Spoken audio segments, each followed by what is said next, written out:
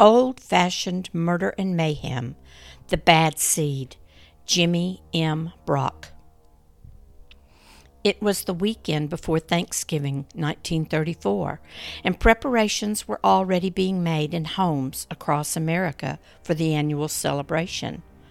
Early Saturday morning, November 24th, a worker with the Waterworks Department in Osaka, Mississippi, was sent to the reservoir to check on the partially submerged tank. The opening to the reservoir jutted above the ground and was locked as usual. However, the employee noticed the ground had been disturbed and blood was pooled in various places on and around the tank. Following the trail left in the grass, he was horrified to discover the badly mutilated body of a man sprawled on the ground not far from the tank. His skull was crushed, and his face and throat had been slit. Cigarette ashes were dropped on his bloodied face, indicating the murderer had been smoking as he stood over the victim. Suddenly terrified, the employee fled from the scene to report the grisly discovery. Welcome to another episode of Old-Fashioned Murder and Mayhem. I am your host, Mindy Hudson, bringing you stories of true crime and scandal with a twist of genealogy. This month's story is The Bad Seed, Jimmie M. Brock. Oftentimes, the family tree in rural southern towns more closely resembles a vine, with its branches twisting back and forth among the few surnames who reside in the vicinity. The ties that knit these families together can be very strong and sometimes very deadly.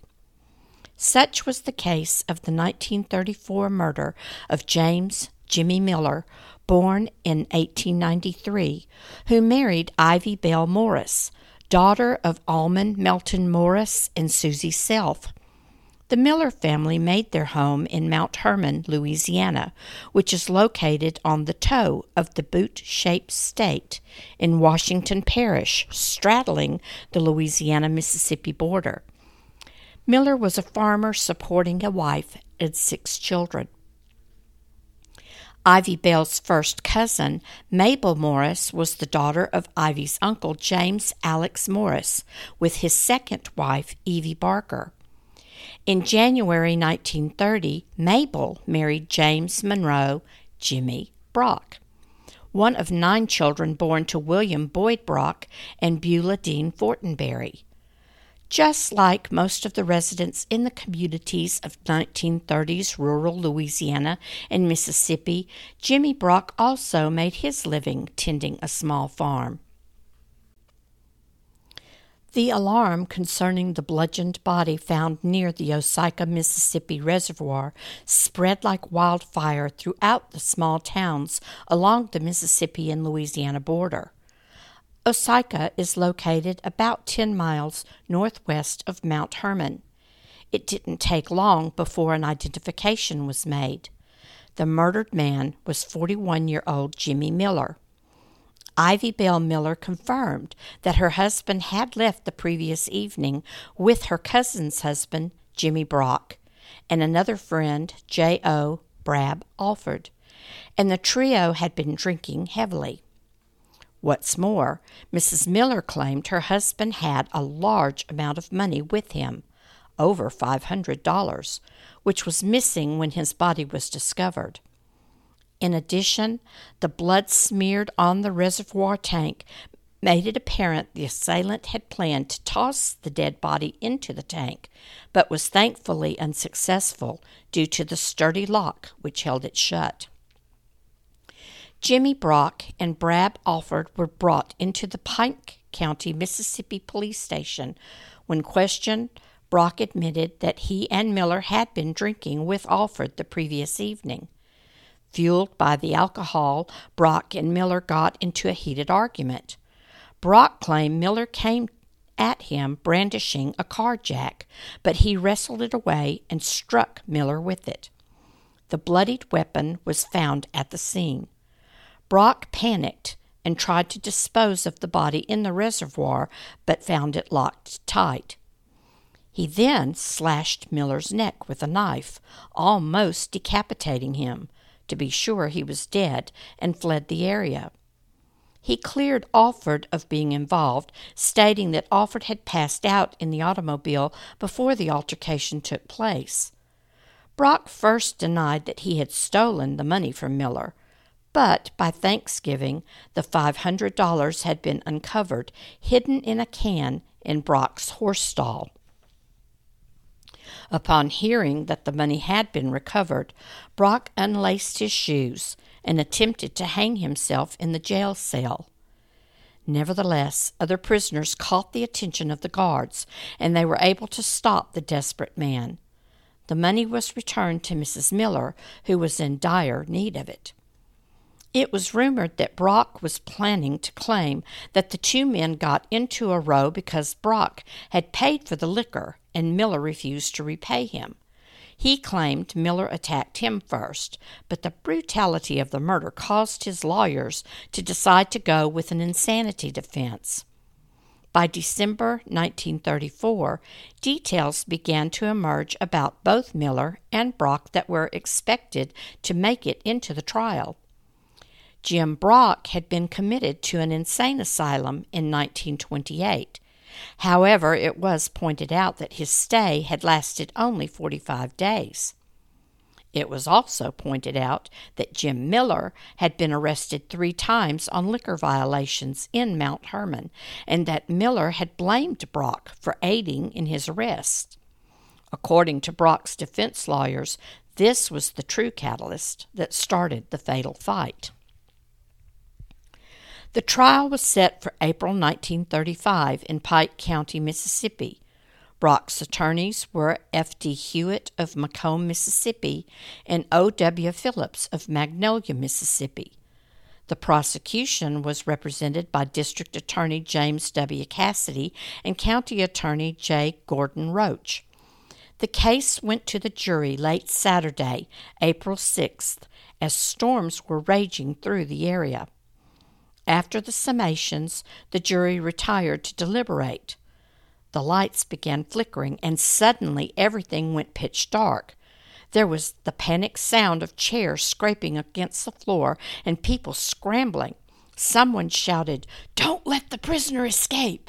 To which the reassuring voice of Mabel Brock responded, "He's all right. He's right here." When the light suddenly snapped back on, she was sitting behind him, with her arm wrapped around his neck, and Brock was seated calmly. It didn't take long for the jury to return with a verdict: manslaughter. Brock received a 20-year sentence at Mississippi Hospital for the Insane in Whitfield, Mississippi. He was there only a few months when on December 10th he managed to escape. He was caught in Copiah County and returned to the asylum, but he escaped again on Christmas Day, 1935. This time he laid low for a couple of months. In February 1936, witnesses reported seeing him in Tylertown, Walton County, Mississippi. His wife was questioned, and she admitted she had seen him and that he was well. His luck ran out at the end of February when he was recaptured in Walton County. This time, he was sent to Mississippi State Penitentiary in Parchman, Sunflower County, Mississippi, to serve out his sentence. Mabel Brock moved to Bogalusa, Washington Parish, Louisiana, along with her 3 daughters, to live with her recently widowed mother, Evie Morris. In 1937, Mabel filed for divorce from Jim Brock. He was furious with her and threatened to kill her and anyone she married. She went through with the divorce anyway. Nevertheless, Mabel did not remarry until after 1942, when she wed J. H. Walker, a widower over 20 years her senior. Brock's anger appeared to cool when he was released from Parchman on parole in February 1945. He moved to New Orleans, where he got a government job in a Navy yard. He made a few visits to the home of his ex-wife and her husband, where he visited with his daughters, and seemed to get along peacefully with the arrangement. However, the bad seed that stirred within him was still rotting away inside. In July 1945, Brock made a visit to Macomb, Mississippi, and visited the Hartman Funeral Home there. He paid on a burial policy and made an ominous remark to the director as he showed him a tattoo on his arm. He said, quote, "Look at this tattoo so you will be able to remember me," end quote. On July 9th, Brock again went to Bogalusa, claiming he needed to get his birth certificate for his job at the Naval Yard. Mabel and her husband allowed him to spend the night at their home. The middle daughter, age 11, had gone to New Orleans to visit Brock's sister and was not at home. During the night, Brock began trying to convince Mabel to divorce her husband and return to him. She refused and went to bed. The two other daughters, ages 14 and 7, had also gone to bed, as well as Mabel's mother, Evie, 63. Apparently, Mabel told Walker about her ex-husband's harassment. He returned to the living room where he and Brock argued. About that time, the eldest daughter got out of bed to see what was going on. Brock grabbed her by the throat and began choking her.